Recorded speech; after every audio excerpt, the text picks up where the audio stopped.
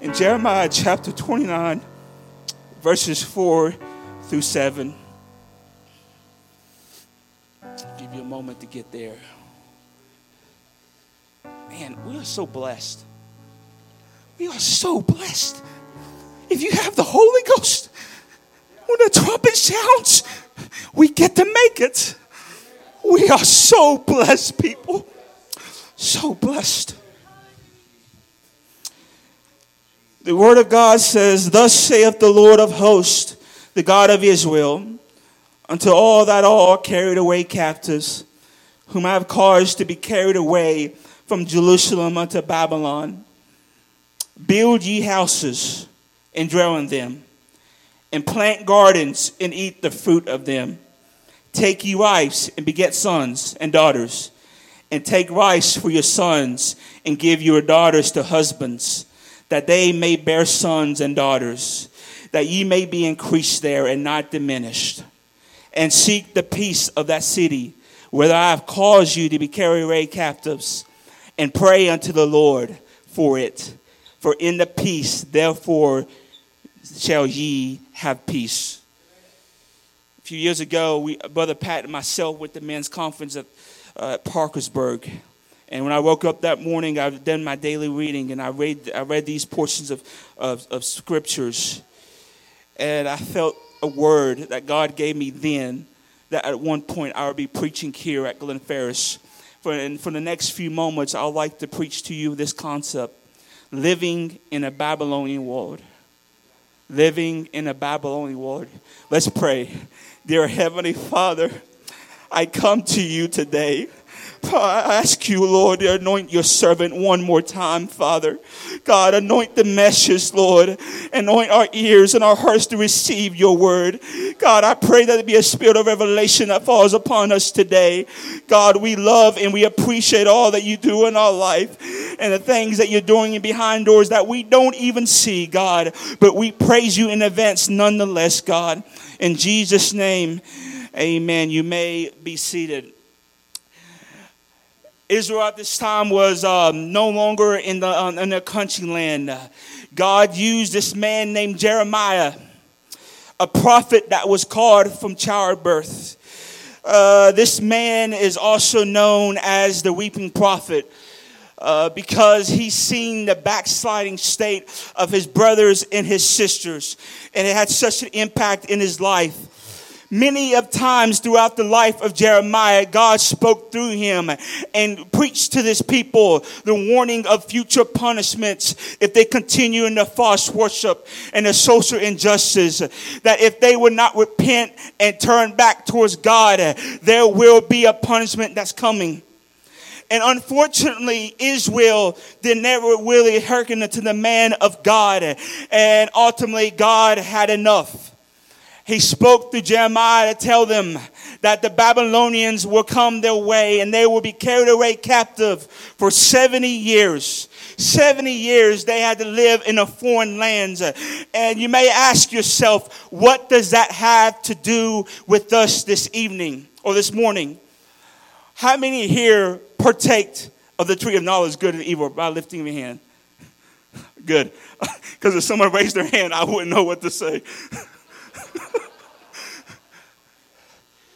Point is, in those 70 years that Israel was in Babylon, there was children that never had the opportunity to turn their backs from God. But because of their father's sins, they had to live in the same punishment, in the same land for 70 years. And how we can connect to that story or that event in the time of the Bible is Adam and Eve. What did they do? They sinned. And because of the sin, they was banished from the Garden of Eden, where they can no longer see the visible God that we will be able to one day in heaven. And so, because of their mistakes, they were kicked out of the Garden of Eden. And because of their mistakes, we are experiencing the same punishment. Make no mistake about it. We are living on foreign lands. This is not our home. God is coming back one day. And if we are going to make it, we need to follow the same instructions that he gave Israel. The first, he tells them to build houses and dwell in them and plant gardens and eat. In other words, you are to work.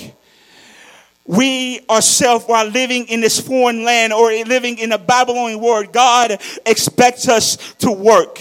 We got to put our hands to the plow and be kingdom minded. If we have everybody in here, I refuse to believe that one person here today does not have a purpose. If that's the case, why did God make you? Why did God form you? Now, I remember, Caden, this great man of God. I came to church, a prophet. He walked around this parking lot. He was picking up trash. I said, if this person picks up trash, if this great man of God is doing this, then I'm going to take that same responsibility. That gives me something I can do for the kingdom of God. And by the way, if you haven't guessed who I'm talking about the great Brother Pat Byrne. I said, man, if Brother Pat is picking up trash, I'm going to pick up trash because it gave me something to do. It doesn't matter what you do in this kingdom or in this sanctuary. You have a purpose and you have a calling. If it's an usher, be the best usher on this side of heaven. If you are a worshiper, be the one that starts a chain reaction to the local assembly when everybody is praising and lifting up the name of God. Ecclesiastes says, whatever your hands find to do, do it with all your might. Second thing that Israel was required, even though they live in the Babylonian land, they still needed to be circumcised because it was through their circumcision that they enter into the covenant with God. And while we live in the Babylonian world, God still expects us to be circumcised by the heart. In the land of living in the Babylonian world, God still expects his people to be holy, for without it no man can see him. And living in the Babylonian land, God still expects us to be born again of the water and of the Spirit. And living in the Babylonian world, God still expects us to pray and to seek his face. We are still a light that shines, a city on a hill that had not. Think about it. You go back and read in the story of Babylon. There was 4 individuals who refused to give up on God, who committed themselves to prayer, who committed themselves to fasting and sacrificing. And they had no idea what God was going to do through them by influencing a king named Nebuchadnezzar. And through their life and commitment to him or to God, Nebuchadnezzar's life was changed. Church, I want to say this. While we're living in the Babylonian world, God still expects us to be holy. God still expects us to come out among them and be separate and touch not unclean thing. And the reason is because you got people who watch you. You got people who has their eyes on you and watching every decision that you make. And those same people, you have no idea how you're influencing their life. The same way as Daniel and those 3 Hebrew boys influenced Nebuchadnezzar's life and he was converted in the end. It's going to be the same way how God uses us in this Babylonian world to influence other souls to help bring them in. All this making sense, church? Awesome. The last part I would like to focus on. He tells us to live a peaceful life. Be a loving. Be kind to people. The Bible says, how are we known to be the disciples? By love. By loving each other. And I had one more point. Just give me a few more moments. The last thing I want to point out. When Israel was living in Babylon, God told them 70 years. 70 years, and I'm going to come back and deliver you. And Brother Josh, I could imagine, year 69 comes along. The excitement, the joy, getting close. God's coming back. He's going to deliver us from the land of Babylon, and we can go back to the land that he promised us. Church, we are not privileged to know when God comes back. Only thing we do know is he is coming. And we got to make sure we are prepared. We got to make sure we are ready. I'm not going to hell for nobody. I am going to make it. We need to talk about the walls of jasper. We need to talk about the streets of gold. We need to talk about a place where our tears dry up. We must talk about a place where there's no more pain. We need to talk about a place where we can come and take our crown and throw it at the feet of Jesus and say, worthy is our King. 1 Corinthians 15:52 says, in a moment, in a twinkling of an eye, at the last trump, for the trumpet shall sound, and the dead shall be raised incorruptible, and we shall be changed. For this corruptible must put on incorruption, and this mortal must put on immortality.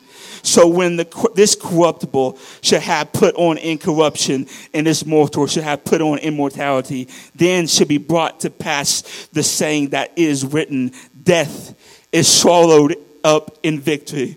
O death, where is thy sting? O grave, where is thy victory? Yes, we are living in a Babylonian world.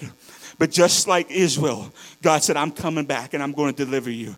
God's coming back, church. We got to make sure we are prepared and ready. Why don't we clap our hands and thank God for his word?